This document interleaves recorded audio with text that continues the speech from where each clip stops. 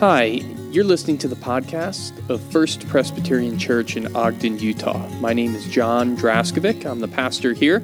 And what you'll hear is the message, the sermon from the week's worship before. And you can always check out the full service that has the music and our prayers and liturgy on our YouTube channel. If you go to YouTube, you can just search First Presbyterian Church Ogden and you can find us there. We've got all our services recorded, including the most recent live stream of our service. I hope you enjoy this podcast and you find it to be a blessing. Grace and peace to you in the name of our Lord Jesus Christ. Welcome to our podcast for Sunday, September 10th. We're going to be looking at the entirety of John chapter 11. And it's a good chunk of scripture. And we don't get the scripture reading in the podcast. I just kind of assume that you're going to be able to go and read that for yourself or listen to it yourself, which, by the way, there's some great Bible apps out there where you can listen to them. That's how I do most of my scripture personal devotional readings. I'd encourage that to you. But this Sunday, instead of just reading the scripture, we actually acted it out with the kids. And so I would really encourage you to go to our YouTube channel and check that out because it was so much fun. The kids had a great time. I think they learned a lot and you get to see it. So anyways, go ahead and do that. So we're looking at this story, this extended narrative in John chapter 11, which is the raising of Lazarus. And so there's lots of ins and outs of Mary and Martha who look a little different in John than they did in Luke. And they send a messenger to tell Jesus that their brother, Jesus' friend, is ill, to come quickly. And then his response to his disciples, and then he shows up and he has an interaction with Martha first, and then he has an interaction with Mary, and then he goes to Lazarus. And so we kind of unpack all of that step by step as we move through and see what there is there for us. And so I encourage you're going to find some things in here, I'm sure, that are going to speak to you, but ultimately this is the sign of Jesus' power over death, his authority over the powers of death. And this is like the penultimate sign, the ultimate being his own resurrection. But all of this is pointing. And then the end of this chapter, we have a little insight to John's atonement theology, his understanding of what happens at the cross. And it comes from all people, the mouth of the high priest Caiaphas. So pay attention to that when we get there as well. Okay, enjoy this week's message. May it be a blessing to you. Let's pray together.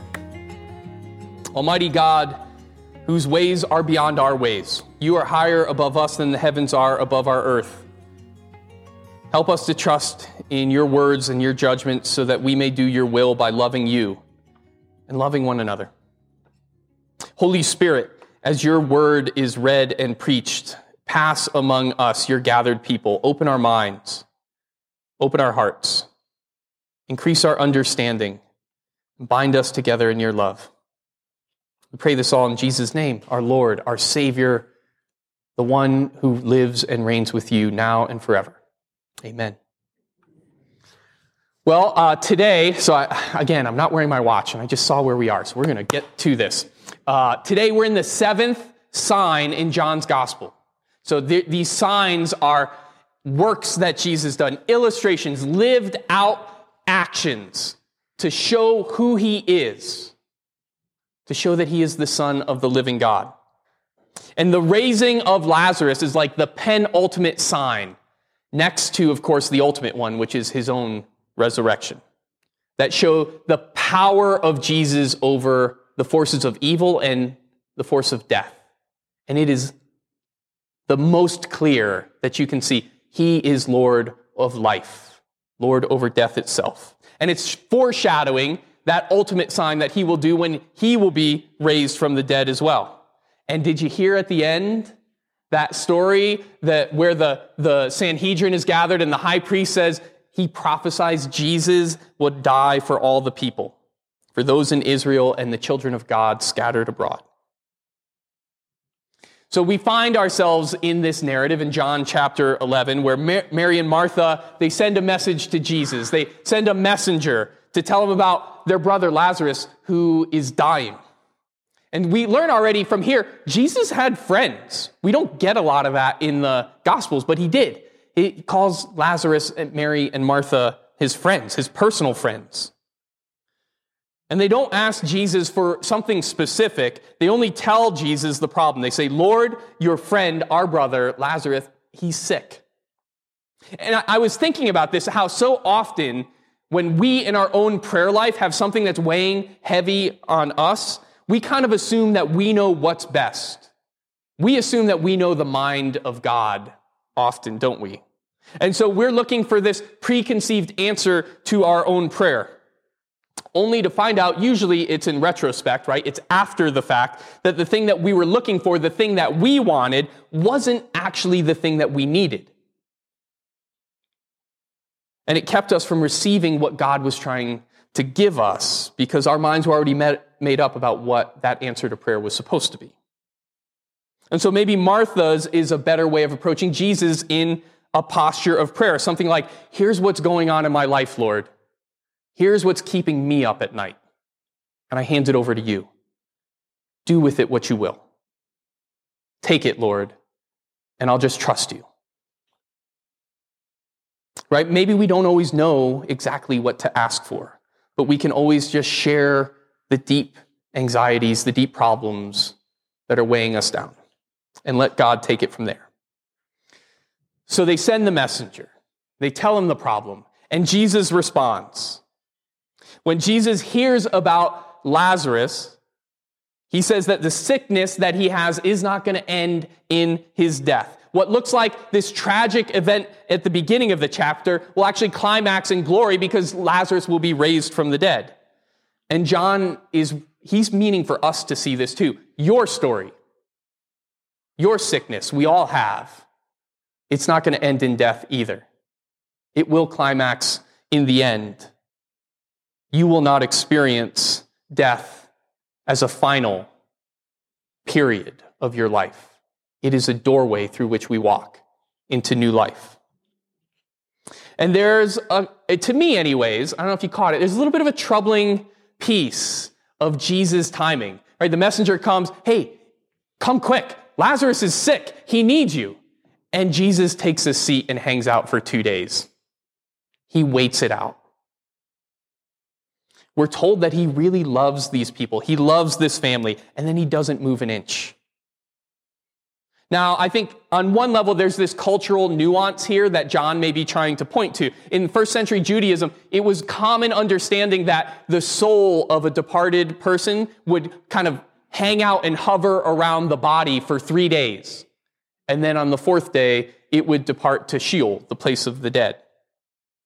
Which maybe John is trying to say this guy was really dead. Because when he shows up, it's been 4 days. I know this is going to be a little crass, but this lets you in on my sense of humor. It reminds me of that Monty Python skit of, bring out your dead.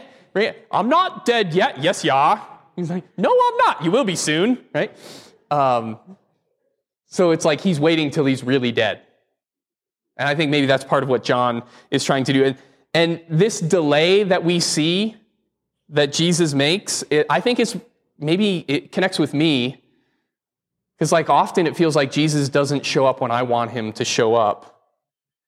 And it can be kind of discouraging, right? The Lord's timing isn't always our timing. There's a theologian named James Baldwin who says, the Lord never seems to get there when we want him, but when he arrives, it's always right on time. Yeah. Because we think we know what's best for us, don't we? And I think that saying fits this story as a whole, but in the moment, it did not fit the experience of Mary and Martha. Right? Jesus' delay there, it really hurt them. The story is honest about that. So maybe, as I reflect on that, maybe God isn't as interested in protecting us from experiencing hurt and pain as he is bringing us through the hurt to a better future. Because I know you've had hurt and pain in your life. And I know the timing didn't work the way you wanted it to in places. And if we believe this Christian story is true, then life itself is not gained through preservation from death, but our glorification through death, right? You need to die first in order to experience resurrection. You don't get to an empty tomb without going through the cross. Easter Sunday doesn't happen without Good Friday. Jesus says that his business with his not being there and Lazarus dying is so that the followers, the disciples, would believe. And in some sense, they already do believe, but you know how it is where, I'm a Christian, I follow Jesus, but then the new thing happens and it drives your faith deeper. It forces you to grow those roots down even further. Like that tree that's planted by the streams of water, because your faith needs to go deeper. Faith is always becoming. You're never stationary. If you are, that's a problem. Faith is never complete. Every Christian is always in process on becoming more and more of a Christian and believing more and more deeply. So Jesus finally shows up, and it's 4 days since Lazarus has been in the tomb, and Martha goes out to meet him, but Mary stays inside. Okay, so we all know the story about Martha and Mary, don't we, right? Martha. I know that's not it, but we know the story mainly from Luke, where Martha's the one sitting at Jesus' feet, and Mary's the one busy in the kitchen. John tells the story between Martha and Mary a little differently. They have a different dynamic, right? Martha is the one with faith here in Jesus. Mary's the one inside weeping and crying and grieving.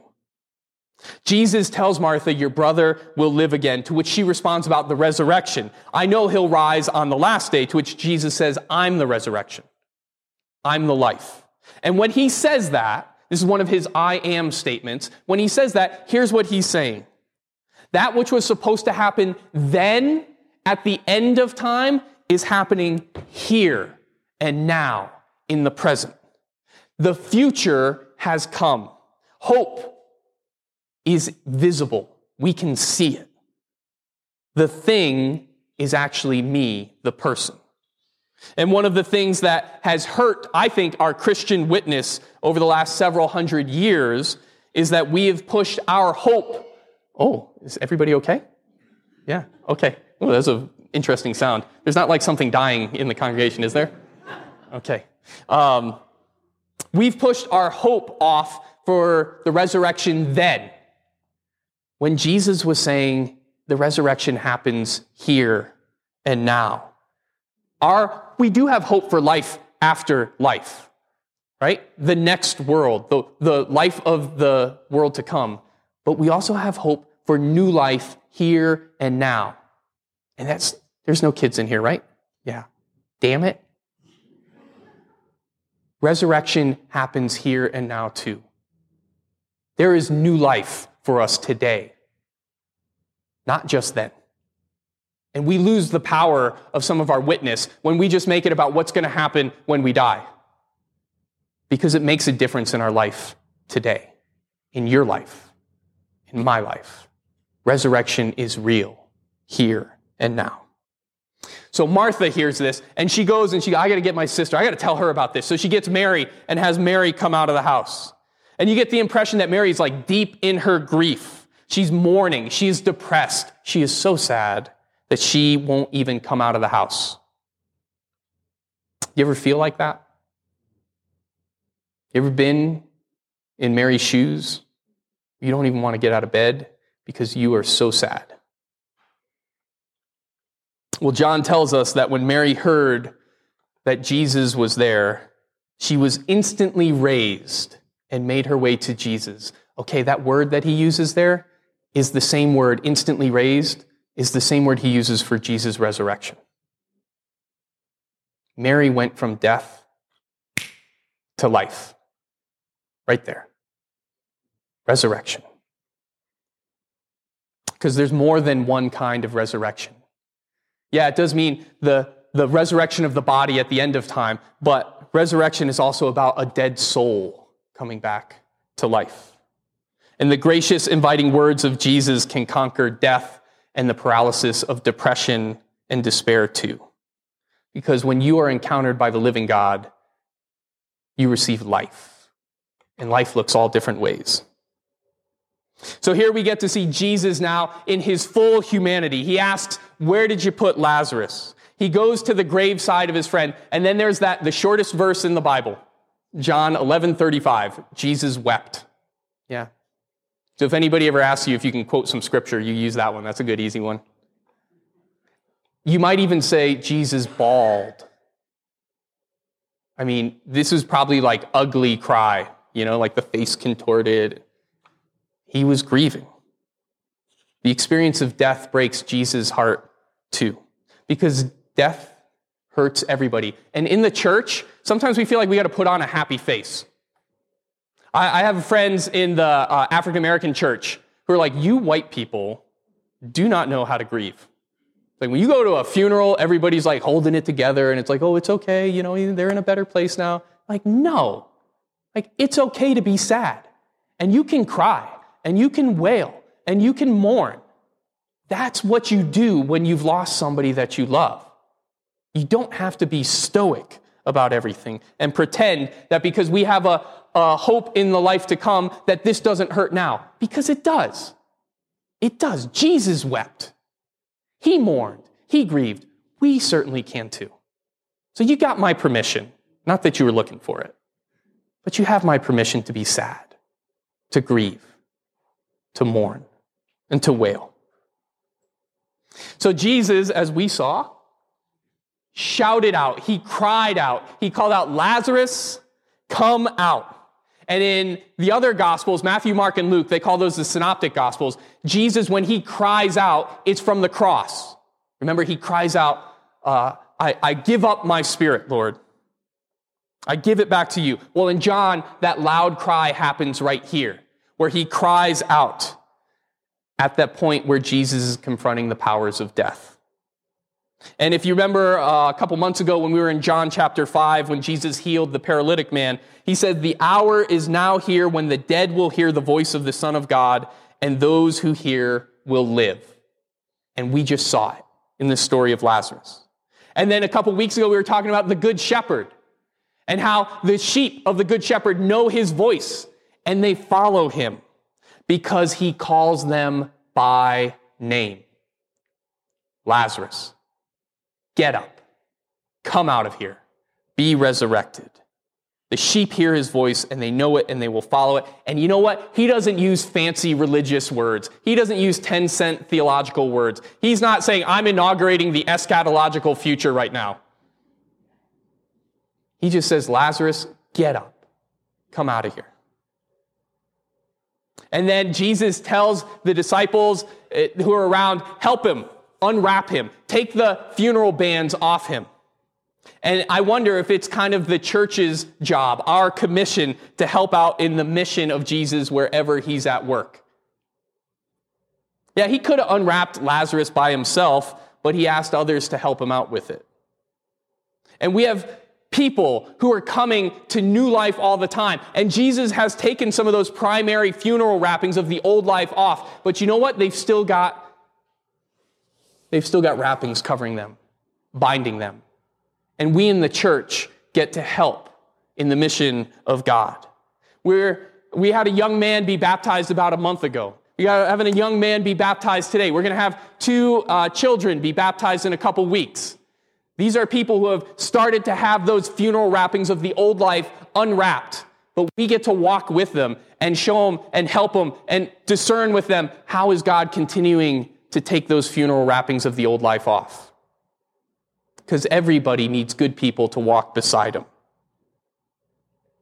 And then the last part of this story is where the word gets back to the high priest, Caiaphas. And John says he's the high priest this year. He was actually for about 20 years he was there. And Caiaphas, who's like the big man, because, he had the Mickey Mouse ears, he makes this prophetic statement that becomes one of the great sentences in the church's doctrine of atonement. He says, one man must die. It is better that one would die in place of the people instead of the whole nation being destroyed. So the irony of this man with all his authority in the kingdom of Israel spoke of Jesus' death as the only way that people would be saved. Wow. Right? He didn't know what he was saying. And John fills it in. Jesus was about to die in the place of the nation, and not just for them alone, but so that all who are scattered, the children of God everywhere, would be brought into community. And so we're seeing John's theology of the cross being put on display here. Jesus' death is literally instead of. It is for. It is in the place of humanity, of God's children. The term that we have in the church is substitution. He is our substitute. We talk about substitutionary atonement theory. This is the suffering servant that Isaiah talked about. I mean, this is the heart of the gospel. Jesus died for us. And not only Israel, not only his people, but he died for all the people who are scattered among all the nations who are children of God. Remember just in that last chapter on the Good Shepherd, Jesus said, I have sheep who aren't of this flock, but they will hear my voice and they will come to me. You all would never be sitting next to the people that you are sitting next to right now. You wouldn't be sharing a pew with other folks that you are. Maybe the family accepted, sorry. You're sheep of Jesus' flock from all the nations, literally from all the nations. Thank you for being here for that. We've been gathered together because we answer his voice, and we are called into new life. It's good news, right? Amen? Amen. Amen. Let's pray. Lord, we give you thanks on this day for your good news that we have in Jesus, that he took upon himself that which belonged to us, that he gave himself for us. Lord, we look for resurrection wherever it shows up. We look for resurrection here and now in this life. And we thank you, Lord, for the work that you're doing through this community of faith. We thank you for the power of your Holy Spirit, which is moving in hearts and in lives. Lord, may we be ready and willing to help unwrap the grave clothes of the old life. May we be ready and willing to see new life when it shows up and to encourage it and to breathe on those embers that it would burst into a flame for you and your kingdom. Lord, we pray all of this in the name of our Lord and our Savior, Jesus the King.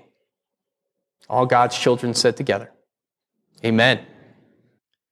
Well, my friends, you've done it. You've made it through another message with us here at First Presbyterian Church. And this week's on John 11. Next week, we're going to be looking at John 12 and the whole chapter of John 12, which has a lot in it. But we're going to have a guest who's going to be here, Pastor Bob Nakaoka. And if you've been following us over the last year or two, you have met Bob before, Pastor Bob. He's great. He's such a gem.